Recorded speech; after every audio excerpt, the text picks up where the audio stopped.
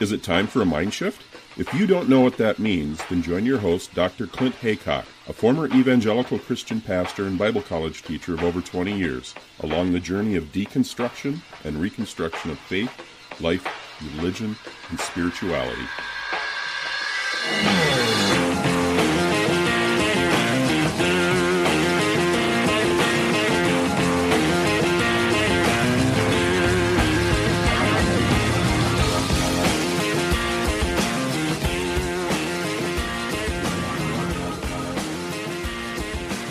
I'm speaking today with Ryan Stollar. You write a lot on, well, I guess it's an archive website now, the Homeschoolers Anonymous blog, and I've noticed you do a lot of stuff on your own blog.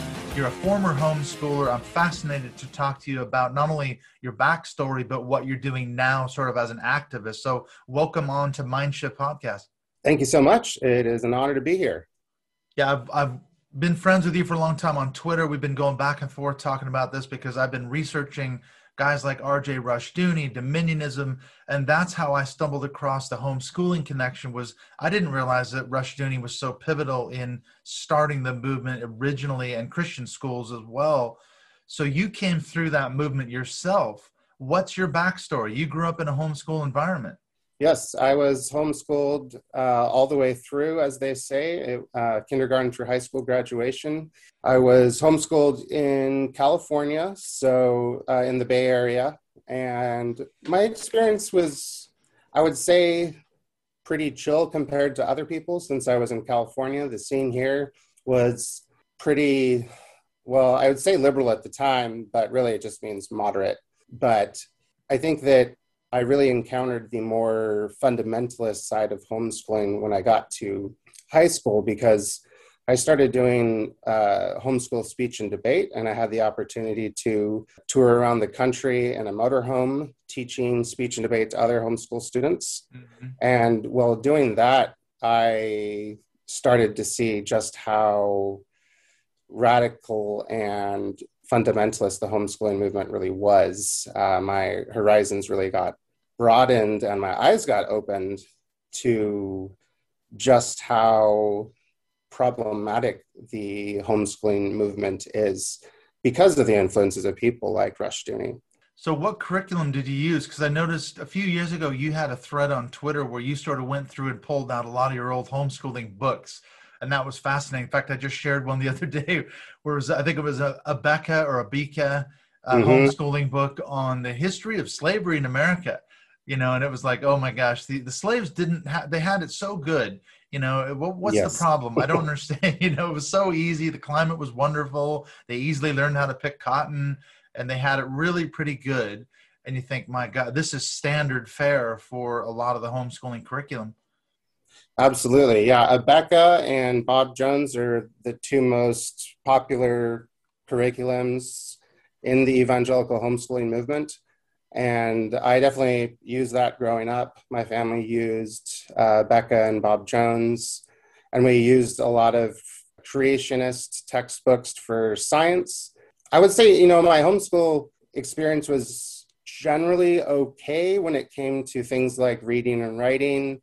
And I also got to do speech and debate, but it was really lacking in math and science, and especially the science part, because basically the only science we learned was creationism. A young earth creationism? A young earth creationism, You're talking like Ken Ham, Answers in Genesis type stuff? Absolutely, yeah. Right.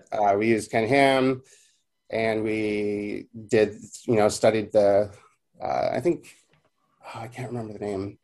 But there's several different creation science institutes, and Ken Ham's, of course, is the most popular, but there's several other ones as well. Mm-hmm. And we used all of them. And I think definitely that the curriculums are a big source of the problem.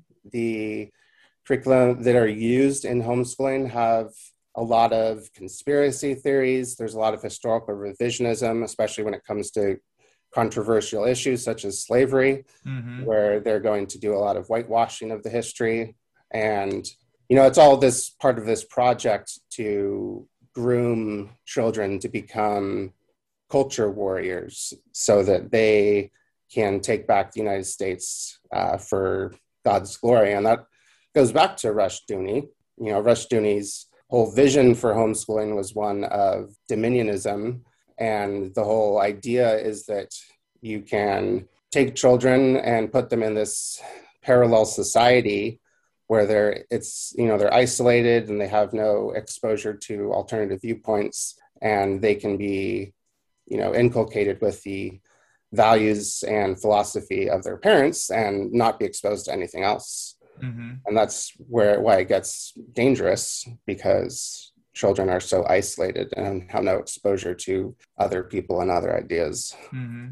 Well, and I'm sure we can talk about it at some point. This is another huge issue, is because of the privacy maintained by so many homeschooling families. There's a lot of abuses, sexual and physical abuses, that don't get reported. And I think there's a lot of articles on the Homeschoolers Anonymous website, isn't there, where Mm-hmm. people have told their stories, and the state authorities just don't know about these abuses within these very insular communities. Not all of them are that way, are they? But a lot of them are, unfortunately.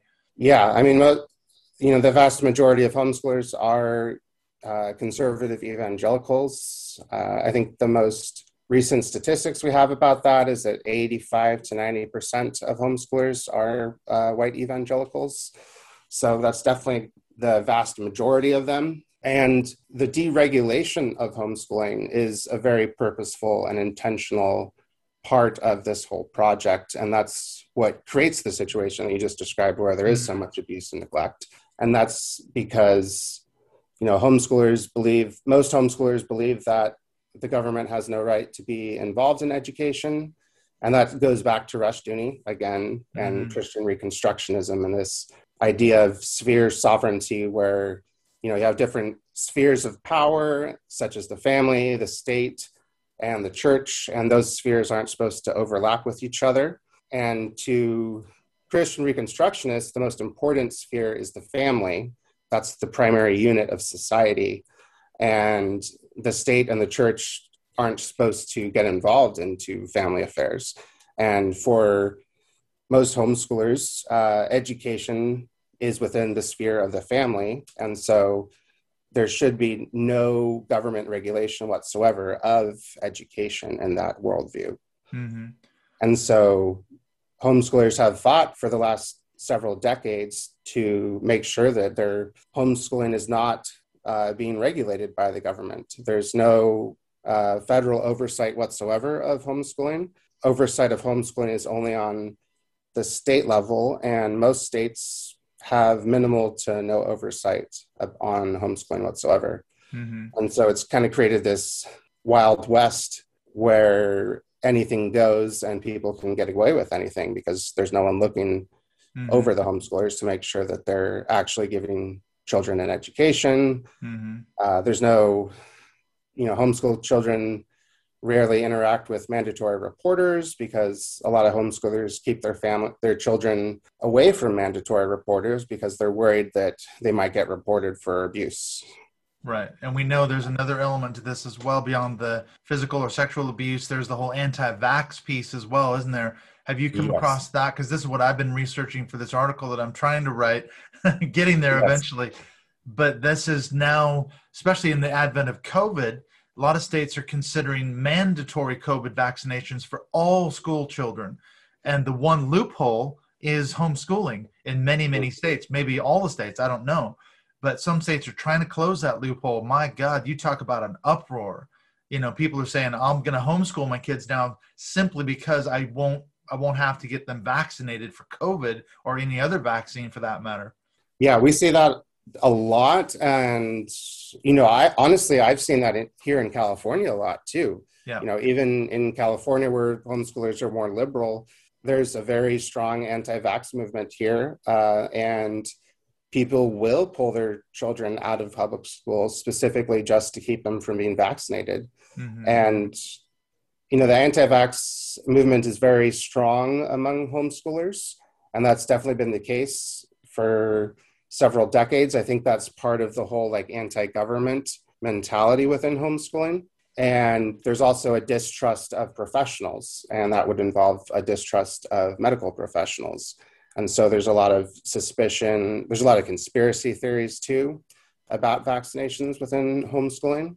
And there's also a lot of peer pressure. I've talked about this before, but my family started out pretty moderate. And as the years went by, when they were getting more and more involved in the homeschooling movement, they started to become increasingly conservative and fundamentalist and, in a sense, radicalized. Mm-hmm. When I was growing up, my older brother, myself, and my younger sister were all within 5 years of each other. We were all vaccinated. And then we had a much younger brother about a decade later who was born, and he was not vaccinated at all. He received no vaccinations. And that's because my parents had become increasingly conservative and started to buy into the whole anti-establishment mentality of homeschooling. So yeah, there's a lot of peer pressure among homeschooling adults.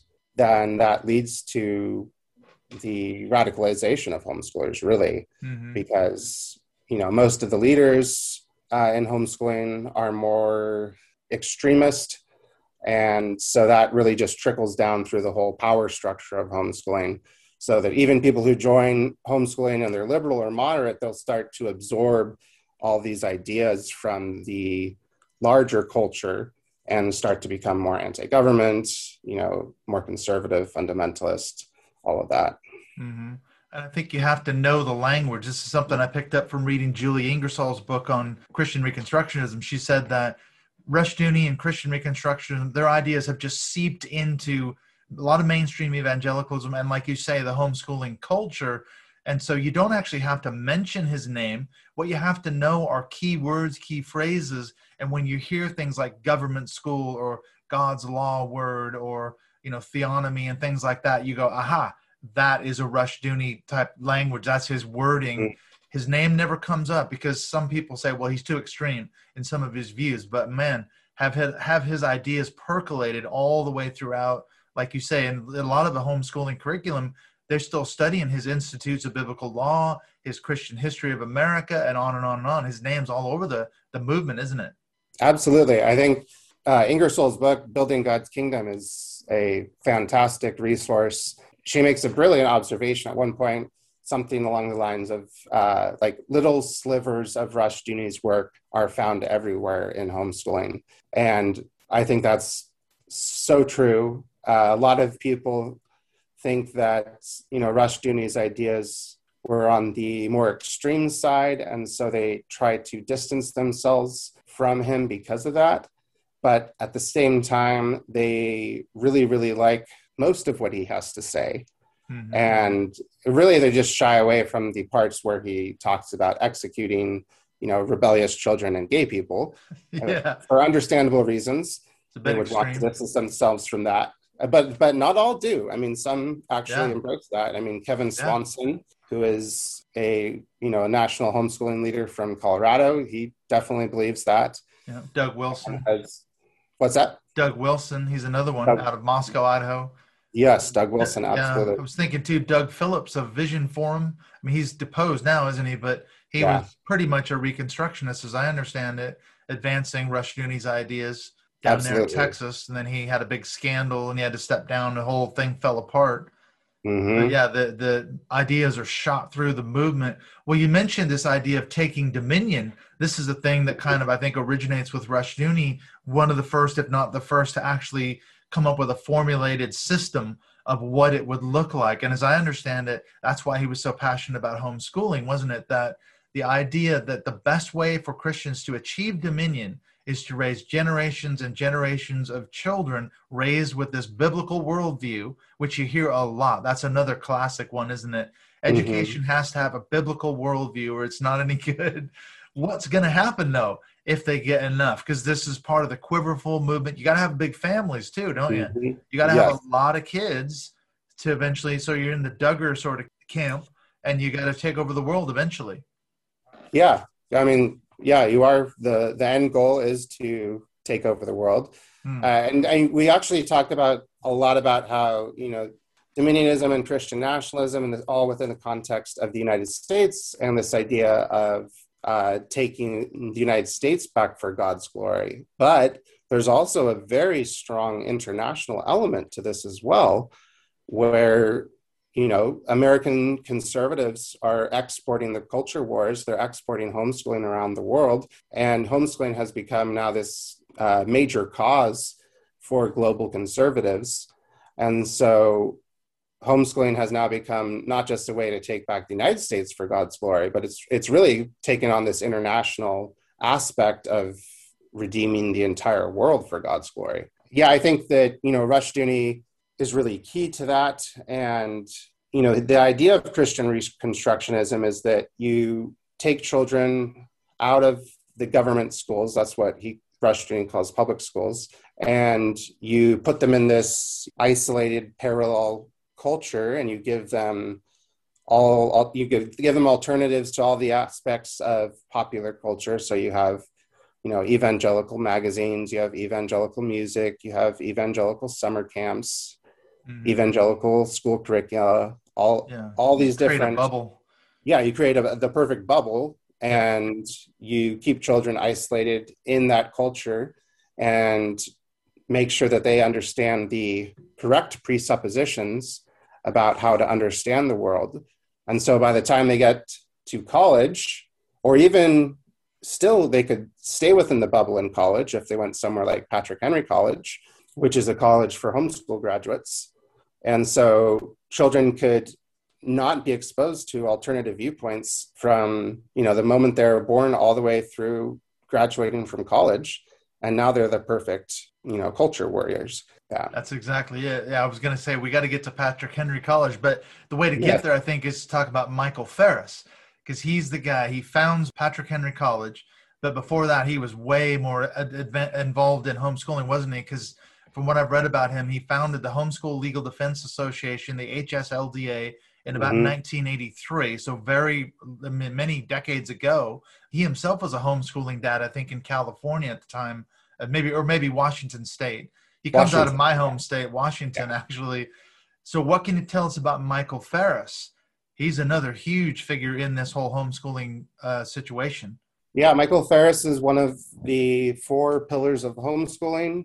And all the pillars of homeschooling are white evangelicals. Right. So you have Michael Ferris, you have Brian Ray, who's the most well-known homeschool researcher. You have Mary Pride, who is the person that really kind of started the Quiverful movement. Mm-hmm.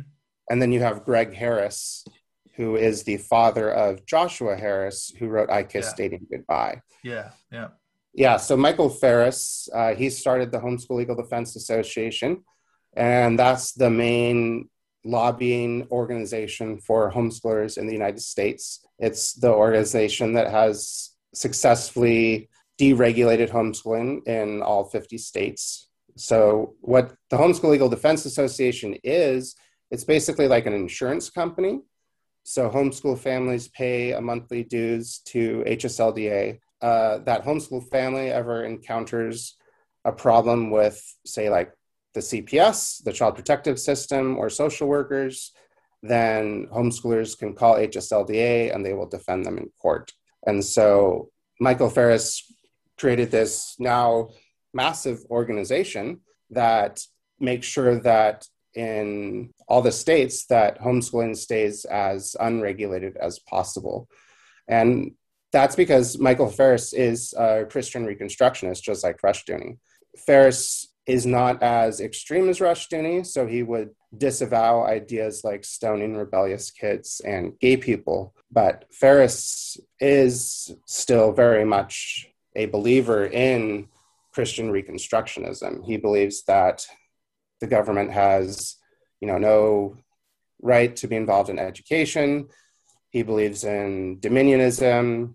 He believes in the quiverful stuff, having as many kids as possible. And he believes in a parallel society for evangelical children. And that's why he created Patrick Henry College, was, he saw this problem of all these evangelical kids, they're raised in the perfect system, and then they go to college and then they lose their faith. And that's this great tragedy that gets repeated year after year. Homeschool parents, or evangelical parents in general, really, they always share the statistics about how many kids lose their faith in college. And that stirs them up and makes them more inspired to, brainwash harder and harder. instead of actually reassessing Right. maybe Maybe the there's a problem of problem. what they're doing. Yeah. Maybe there's a So, reason for this, walking away from her faith, you know? yeah, Yeah. exactly. So yeah, keep uh, them in the pipeline. You can keep them in that bubble for another 3 or 4 years. Send them to Patrick Henry College. I exactly. read Yeah. somewhere something like 85 to 90% of the actual student body of Patrick Henry are homeschool kids. So the vast majority of them are homeschoolers. Yes. Yeah. The college was specifically created for homeschoolers, and they certainly have some people that attend that are not just homeschoolers now. But yeah, that was definitely the purpose of that. Yeah, And the best and brightest, they there said. are other colleges like that too. I mean, Doug Wilson, he created New St. Andrews in Moscow, Idaho, and Hmm. that's also a school that's primarily attended by homeschool graduates. The school I went to for my undergrad, Gutenberg College in Eugene, Oregon, that's also a primarily homeschool graduate college. So there's quite a few of them, and definitely the purpose is to keep kids, in the worldview and the system as long as possible. Right. And the thing about Patrick Henry that's fascinating is that because it's located so close to Washington, D.C., isn't it? That their aim is to get current students involved in politics and the legal field. They want to, and they have. They've placed a lot of interns in the White House all the way back to the Bush era, as well Mm-hmm. as the Trump era. They've got students that are in Supreme Court justices offices as interns, obviously working for conservative politicians. And I Yeah. think again, that's that Dominionist pipeline, isn't it? You get these college kids involved as interns, and it's like they're literally walking in the corridors of power. And then a Mm-hmm. lot of them go on to law school. Because the thing is, these guys are incredibly bright, aren't they? I mean, they talk about there's a lot of Patrick Henry students that have perfect SAT scores, literally aced the test. Mm-hmm. So these guys, these men and women are incredibly intelligent. There's no question about that. But then what are they doing with this? What's the aim of their education at Patrick Henry? Exactly. Yeah. They're incredibly intelligent, and they are incredibly well trained too. I mean, they do what they do very, very well. Sure. And yeah, we definitely, I mean, there is a Patrick Henry College to the White House pipeline, Right. and that was seen most prominently during the Trump administration. And we're also seeing, that Patrick Henry has this pipeline to government positions in general. Madison Cawthorn, who's a current U.S. representative, Mhm. he is a Patrick Henry College alum, and he has all sorts of problems. He does. He Yeah. has been accused of sexual harassment and assault by all sorts of people from Patrick Mhm. Henry. That story's kind of gone away now, hasn't it? It But has, yeah, I think he which was is only there for unfortunate. one semester, though. He wasn't there long term, was he? But he certainly was. He was a homeschool kid as a sort of that was his pipeline to Patrick Yeah, Henry, wasn't it? So he comes out of it, that world. yeah, yeah. And actually, what's interesting about the fact that he was only at Patrick Henry for a very short amount of time is that he had so many accusations of harassment and assault Yeah, for only being there for like a month or wasn't so, there or that whatever long. it was. Yeah, Yeah, so a couple of months max. that shows you there's definitely something problematic going on there. Hmm. And Patrick Henry, of course, doesn't have a very good record itself of dealing with sexual harassment and assault. It was, I think, probably about 5 years ago, there was an article by Kiara Feldman in, I think it was the New Republic. There was an expose on how Patrick Henry has failed to handle a lot of cases of assault and harassment on their campus in a proper way. Yeah, it was a deeply patriarchal modesty culture sort of college, isn't it? I read that book, God's Harvard by Hannah Mm-hmm. Rosen, which I'm sure you've read as well, but it's Yeah. fascinating, isn't it? Because she was basically embedded on the campus for, it sounds like months and months and months. I mean, they let her sit in classes and talk to students, talk to professors. She would walk into Michael Ferris's office when he was the active president of the college Mm-hmm. and just sit down and have a chat with him and try to figure out where he was coming from, theologically, Yeah. philosophically. It's a fascinating book on that college. If people have not read God's Harvard, I would highly recommend it. Oh, yeah, absolutely. I think, and, we were talking about, homeschoolers trying to avoid government regulation. And I think that also extends to these colleges as well, because a lot of these colleges, well, all of the ones that I just mentioned, Patrick Henry, New St. Andrews, Gutenberg, And then there's a whole bunch of other ones, these evangelical schools that are wanting to avoid government regulations as well. And so they don't take, taxpayer money, which means they don't have to submit to, for example, Title IX. And so when you have these cases of sexual assault and harassment, these colleges aren't under any obligation to follow the actual best practices that other schools follow. And so that's why you have so many cases where people that have been assaulted, their cases have been so horribly mishandled. Yeah, I just swept saw under the rug. I think it was yesterday or the day before, there was an expose on Liberty University. That was a horrific report on how they've mishandled assault on campus. And Liberty actually takes taxpayer money now, so they actually are under Title IX. But all these other schools, there's no record keeping or reports whatsoever. So yeah, well, it's created a perfect culture, hasn't it? I mean, it's like the expose on the Southern Baptist Convention that was done, I think, in the Houston Chronicle a few years ago, some 700 churches across the country. And all this has been coming up lately with the letter that was leaked by Russell Moore, I should say, in air quotes. I'm not sure if he was intending to leak it or what, but, it was kind of like, guys, we are really screwing this up. We've got a horrific culture. And you put the modesty piece in there, I think it creates a culture where abusers know they can get away with abusing boys, girls, whoever, adults, and they're probably not going to suffer any or very many consequences at all. You see that right across the board, it seems like. Yeah, absolutely. And it's the same thing, and like we were saying, in a lot of homeschooling families, if you've got a culture that's privatized and you know that there won't be any state oversight, what's to stop a father from abusing his child, whether it's physically, sexually, emotionally, and you're not going to get found out? It's created a huge problem. Yes, there's a lot of articles on the Homeschoolers Anonymous website if people want to read about these experiences.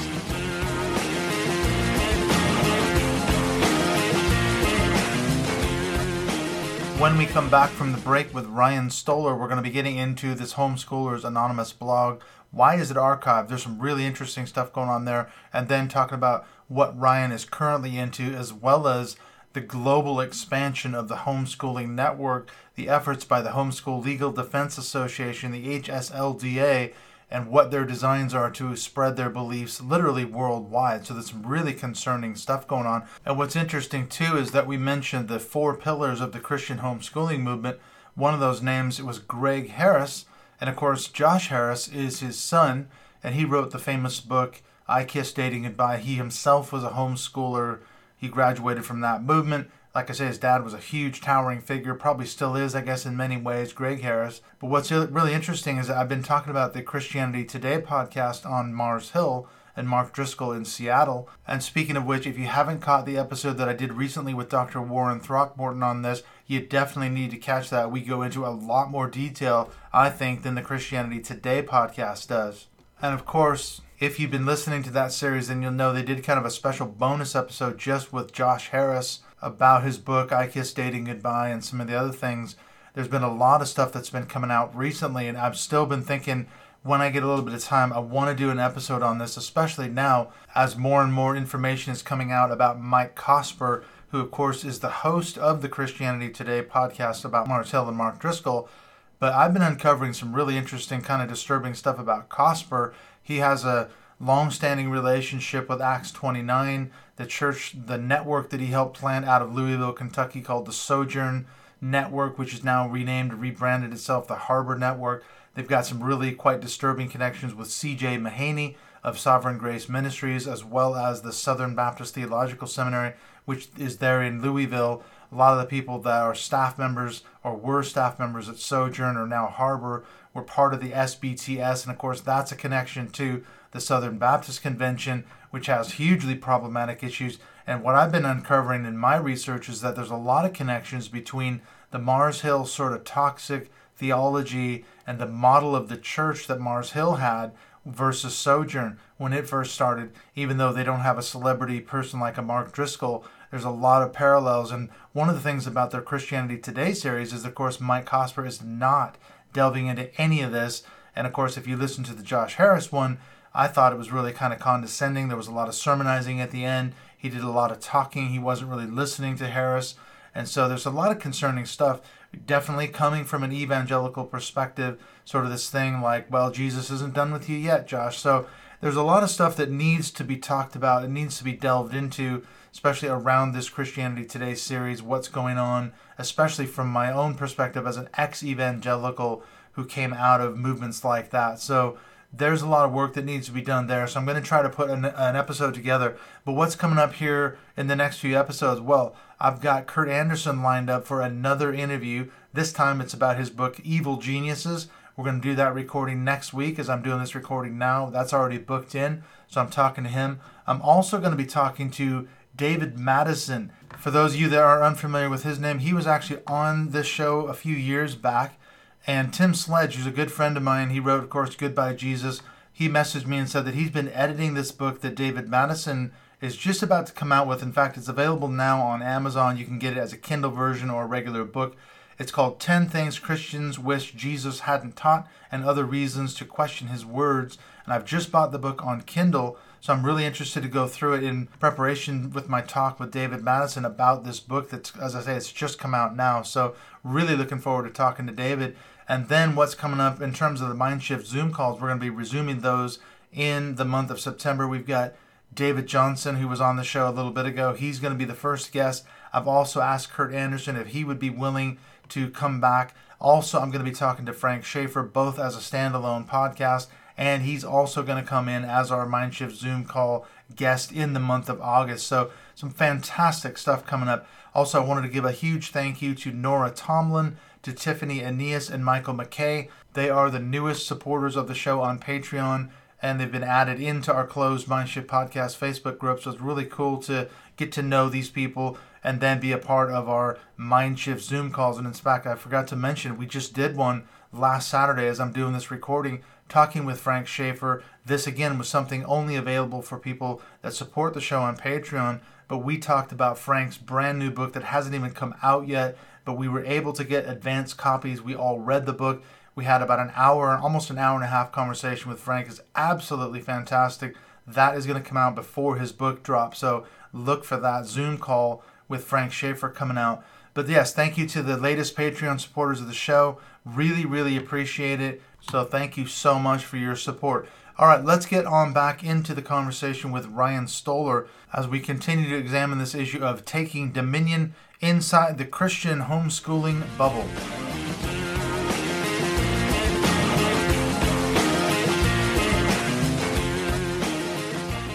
Now that website is archived, isn't it? It's no longer active. Is that right? Correct. So why is that? I mean, honestly, it just got so overwhelming to have to process and shepherd so many stories of such horrific abuse and neglect. Mm-hmm. I was able to do that for several years, and then it just got overwhelming at some point. Kind of burned out. Just got burned out. And I think that when we were running that project, we had this goal or hope that sharing these stories would actually change homeschoolers' minds, mm-hmm. Which was optimistic, but I have come to see is like a misplaced optimism. I don't think that the homeschooling movement is actually going to change their ways just from hearing stories. And, it's a sad state. It's heartbreaking to me and so upsetting, but I think that's just the reality. I think that, you were talking about the SBC and Krista Brown, who's kind of she's like the godmother of the SBC survivor movement. And she wrote an article a few months ago saying that, really, when it comes to the SBC, the secular authorities have to intervene. There's not going to be sufficient change from within. And I think that's so true. And I think that's true about homeschoolers as well. I don't think that they are going to change their ways on their own. I think that secular authorities are going to have to get involved. And I think that if there is going to be a wake-up call for homeschoolers, it's going to be something like that. that's It's just the reality of it. But the like you reality. say, And again, it's upsetting because it should be enough to know that hundreds and thousands of children have been so harmed, and the movement isn't even willing to do non-regulatory solutions, like maybe some public awareness campaigns or some summits on child abuse prevention awareness. Simple steps, those aren't even done. So yeah, can't even do that yeah. simple thing to regulate themselves. So like I say, if it means the state authorities are going to have to get involved, but of course that's where we circle around to organizations like the HSLDA. They've got so much power. And now Michael Ferris is the head of the ADF, the Alliance Yes. Defending Freedom, which is, I think, the biggest Christian legal organization in America. They've got a massive budget. As powerful as the HSLDA is, the ADF will also step in too to defend the rights of homeschooling parents and all the rest of it. And I think a lot of states, I don't know what your perspective on it, they're really leery of getting involved. They don't want to get involved because there's such a potential backlash. They could be sued. They could find themselves in court in a second with the HSLDA on their backs. Oh, yeah. Yeah, HSLDA is very tenacious and intense when it comes to their responses. They like really know how to like whip up their constituents and kind of sick them on whoever they want to take down. And they can get thousands and thousands of homeschooling parents to send emails, on the drop of a dime. And that can be really overwhelming to, legislators who are trying to pass some basic safeguards for homeschooling. They think, oh, maybe we should require homeschool kids to see someone outside their family, maybe once a year, not get too crazy, minimal, something very minimal. And then, then they get all of a sudden thousands of emails from homeschoolers saying this is tyranny. Right. And they're like, oh, wow, we didn't know this was such a touchy issue. And then they back off. And that just, happens over and over and again. And that's why we haven't been able to get any safeguards for homeschool kids. Yeah, they will literally flood their offices, won't they? Phone calls, emails. I guess they don't do faxes anymore, do they? But it used to be faxes as well. Back in the day, It was a literal tidal wave of outraged parents calling and faxing and emailing and everything else. Their local senator, legislator, congressperson, whoever it was. Yeah, and it's a hot button topic, and they're going to back off. This is their constituency after all. And then they could take it all the way to the Supreme Court, which they have done on some occasions, haven't they? But it all goes back to Rushdoony. I mean, he was the guy they even claimed that Rushdoony, because of his legal activism, he was going state to state to state arguing for the rights of homeschool parents back in the 70s and 80s. It was from him that guys like Mike Ferris got the idea that we need a homeschool legal defense association. So again, we trace it back to Rushdoony, don't we? Yeah. You start to see those little slivers of Rushdoony everywhere. There it is, another sliver. Yeah. You also have large families, and so you can take all your kids to the state legislature as a field trip for homeschooling and count it as civics education. Trip. Yeah. And, you bring all your kids with you, maybe 5 to 20, depending on how quiverful you are. And you eventually have, hundreds of people showing up in support of homeschooling, and you don't see anyone on the other side. And you think, okay, well, that seems to be working just fine. Yeah, we got and you don't realize that, that family might have several older kids who are now alienated and super struggling with life. But the homeschoolers don't care about that because you have so many other children. I mean, and that's part of the point of having these large families. Michael Ferris talks about what he calls a farm system, where basically you have as many homeschool kids as possible. And if you lose a few, that's okay. But because as long as you get a few of them to reach the top and to get the power, then you're doing okay. Right. It's a numbers game. It's a numbers game for them. Right. Yeah. If you have 12 kids and 3 of them become senators or politicians or lawyers or something, they made it to the top. I guess the other 8 or 9, well, that's the statistics, purely a statistics racket, isn't it? It is, yeah. That's a chilling vision, though, isn't it? I don't want to be thought of as just a number, a statistic, of a homeschool quiverful family. Yeah, and they, they refer to them as arrows, and that's, when you think about it, it's very dehumanizing. It's, we're not our parents' weapons. Like, Yeah, if you shoot enough arrows, some of them are going to hit the mark. Basically, a lot of them are going to fall by the wayside, but a few of them are going to hit the target, and that's a win. Well, what would this society look like? I mean, we talk about Rushdoony's vision of imposing Old Testament law on society and all the rest of it. What do they want? You know, what? Let's just say they win. Let's say the Quiverful families win. They take over. They're running the show. What does it look like? What sort of a society are they going to create? Is it a theocracy or what? It is a theocracy. I mean, they want the United States to be redeemed for God's glory, and they want it to be a Christian nation. It's a little complicated because a lot of Christian Reconstructionists are libertarians in addition to being theocrats. And so they're not imagining a totalitarian state. Yeah, like a Handmaid's Tale. We often see in like the whole Handmaid's Tale idea. Yeah. But there are aspects of that are absolutely correct. And that's, you know, when it comes to enforcing what they see as biblical morality. And that's why you have these kind of more extreme versions of, you know, stoning rebellious children, stoning gay people. But then you have the more liberal versions of it where gay people are just thrown in jail, you know. They're not executed then. Yeah, they're not. Oh, yeah, you're just going to go to jail, that's all. So Christian Reconstructionists do imagine a theocracy, but it's also one where people are free to, well, I want to say white people, white evangelicals and white men are free to do what they want with their property, basically. Right. And the property rights are really important part of huge. Christian Reconstructionism.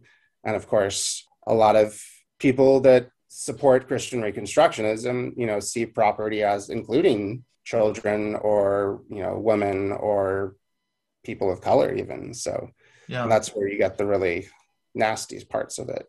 A lot of threads seem to come together, don't they? Like you say, or slivers. I was just researching a group. I don't know if you've heard of them, called Mamalitia. They're out of Stockton, California. They were originally called the Freedom Angels, and they came to prominence in 2019 when they were picketing in the Sacramento of the capital of California, trying to stop students from being vaccinated after the SB 277 law was passed. Oh, yeah. Now, these group, there's a women's group. They are a homeschooling co-op sort of group, but they're like survivalists. So they're training with guns. They're training on first aid. They think the end is going to come. And they're this group out of Stockton. I mean, it's all the pieces just like you just described. The weird thing is it's an all-female group, you know, so you can get all kinds in this sort of movement, can't you? Oh, yeah, absolutely. And there's definitely something attractive to a lot of people about this movement. And I think that it gives people a sense of control, really. And I think for a lot of homeschooling parents, that sense of control gives them a lot of comfort. I think that a lot of homeschooling parents grew up in families where they felt like, you know, family itself was not valued. And so they're trying to swing in the other direction, and they've just gone, you know, way too far. Way too far. Yeah. Well, how much of this does the homesteading movement feature into this whole thing? Because one of the shows that I started, it's like a guilty pleasure. I started watching the Rainies, the Homestead Rescue. Now, I like the show because I'm a construction guy. I'm a carpenter by trade, and I'm interested to see how they go in and try to help these struggling families. But one thing I started noticing is that the values of these sort of homesteaders, a lot of them are homeschoolers. They're living off the grid. They're out in the middle of nowhere. And yeah, I'm thinking, wait, they never really talk about their beliefs on the show, but I'm thinking this has got to be part of what we're talking about here. There's this sort of libertarian, landowning, living off the grid, self-sufficient, and that includes you've got a homeschool because you're living 100 miles from the nearest town as well. Yeah, yeah. And it's interesting because you also have a lot of overlap there with actually liberal and progressive people who are wanting to, you know, they have this similar anti-establishment mentality, except for them, the establishment is, you know, a lot of like conservative white power stuff. Yeah, and so they're trying to escape from that.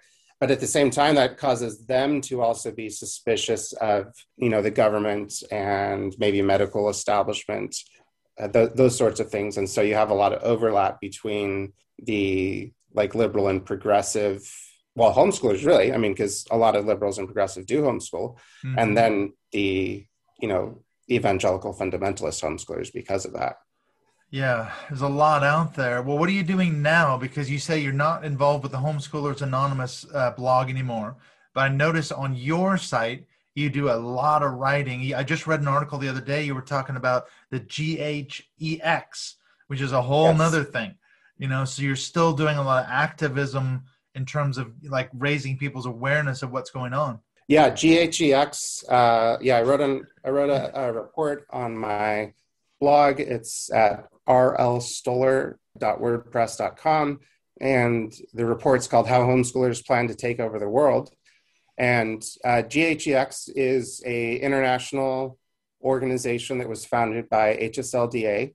Basically, it's the international HSLDA. So it's a bunch of American and European homeschool activists and apologists, and they are trying to spread homeschooling around the world. And not just homeschooling, but very specifically the American libertarian version of homeschooling, this deregulated homeschooling where parental rights are absolute. And so GHEX is doing a lot of activism, and they're doing a lot of their own research. I'd call it activist research to promote homeschooling in countries where there's a strong conservative presence. And so that's especially the case in Russia and Brazil right now. They're pushing really hard for those countries to not only legalize homeschooling, but legalize homeschooling in a hands-off way. Yeah, they have a very specific vision, don't they?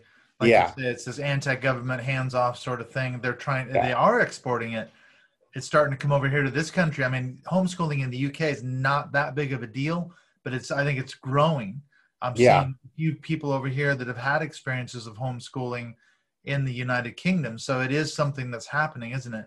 Mm-hmm. Yeah, definitely. And as far as what I'm up to, I'm working on a couple books, actually. I'm working on a book on homeschooling, specifically evangelical homeschooling, and trying to answer the question of why is there so much abuse and neglect in this movement?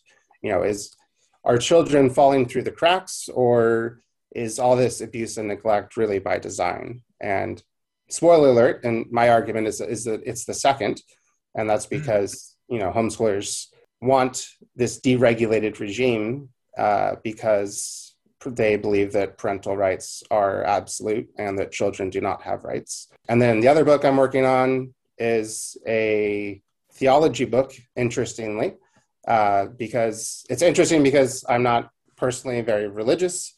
I consider myself an apatheist now, but I still find liberation theology very interesting and stimulating. And I find it actually very healing to see how, biblical texts that were used to hurt and harm me and my friends being used instead to liberate and empower kids. So I'm working on another book about child liberation theology. Liberation theology is, there's a lot of different versions of it.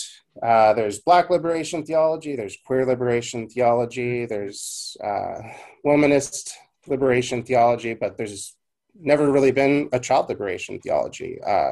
And so I thought that would be a really interesting thing to explore. And I've been loving it. And so I'm working on a book. I call it The Kingdom of Children. And essentially it's a practical guide for faith communities to figure out how they can better lift up and empower and protect children in their midst and use the Bible in a way that is productive rather than destructive. They both sound like fascinating projects for sure. I was thinking when you were talking about the first one, we're going along with this homeschooling thing. When it comes out, let's talk again, though. We could talk about your other one, too, because I'm fascinated by theology as well, even though I'm not a Christian anymore. And like you said, I'm not very religious at all, but I still know how to read theology. I talk about theology a lot. That's why I think, okay, guys like you and me, we read Rushdoony and other people. We know what the language is, don't we? Because that's our background.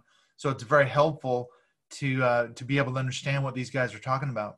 It is, and I think that's so important in trying to educate the broader public about these issues, and also why it's so difficult to educate the broader public is there's so much that goes into this. This world is so insular, and they have so many different organizations, which are all like led by the exact same people. So they're really just a whole bunch of shell organizations.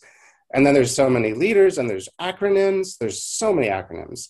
And it's really hard to like keep track of everything and figure out all the associations. You know, at some point you do start to feel like a conspiracy theorist that you're making all these connections, but they're all literally there, and they're not really hiding it. It's just they're really good at organization. That's something that I like to point out as often as I can, is that the religious right, their superpower is organization, and that's why they've been so successful. It really is. And I think that's something I think that us progressives really need to learn from them and work on, is figuring out how we can be just as organized so that we can actually counter them effectively.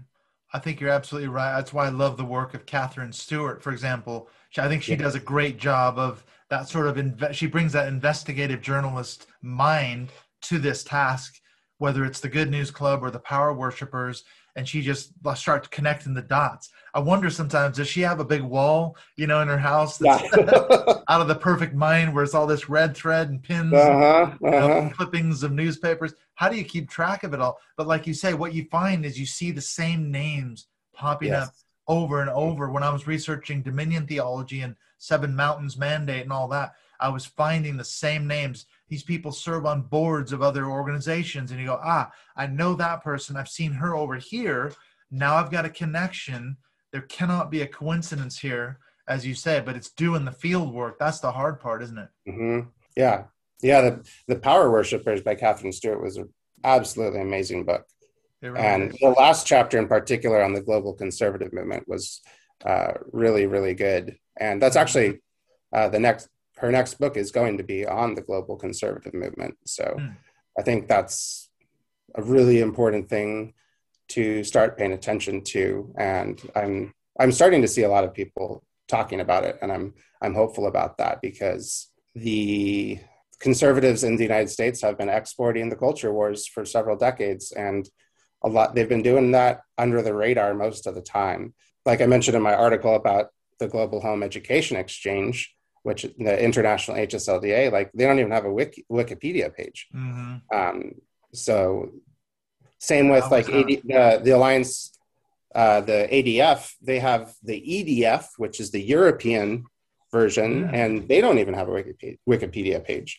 Yeah, I think the more attention we can and the more light we can shine on how everything we're talking about is now being exported internationally, the better, because I think conservatives are doing a really good job at exporting those. And that's honestly terrifying to me. It is. How well they're doing it.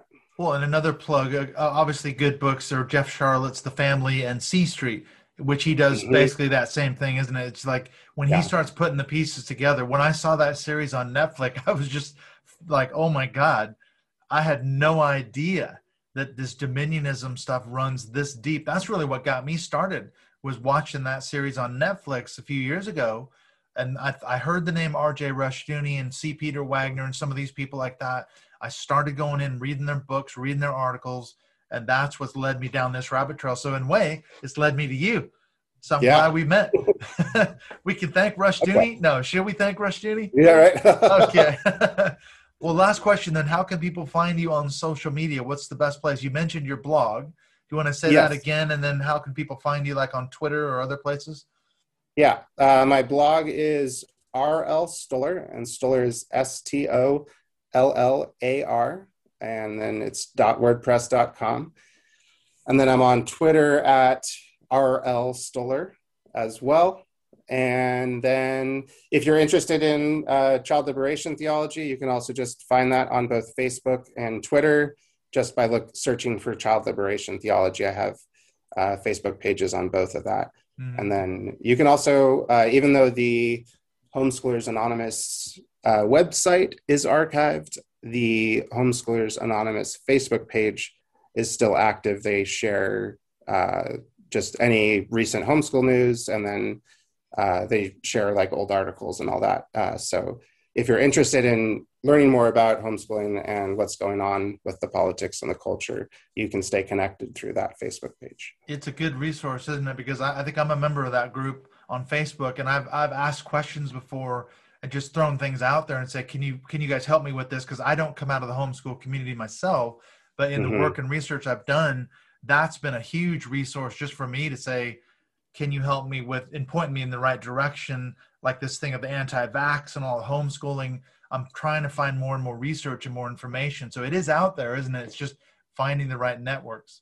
Yeah, definitely. And yeah, if you go to that Facebook page and just like, if there's something that you have a question about and you just ask on any of the posts, there's usually a lot of people that are willing to interact and help out. Yeah, it's pretty. There's also, if for people who are homeschooled and are looking for wanting to connect with other homeschool alumni and get help in things they're struggling with, there is a subreddit on Reddit that is called Homeschool Recovery. And they have about almost like 8,000 people in that subreddit. So there's a lot of people there. And that's also a great resource, both for homeschool alumni and then also people who have questions about homeschooling. So if you're a reporter or an analyst trying to, get some more like personal stories from people, that's also a great resource. Yeah. Well, thank you so much for the resources. I hope people will go find the social media stuff, the Reddit subreddit, good resources out there. Listen, Ryan, thank you so much for taking the time to talk to me. Thank you for your work and your activism, and we will definitely be speaking again. You're very welcome. It was a pleasure to be here, and I look forward to the future conversations.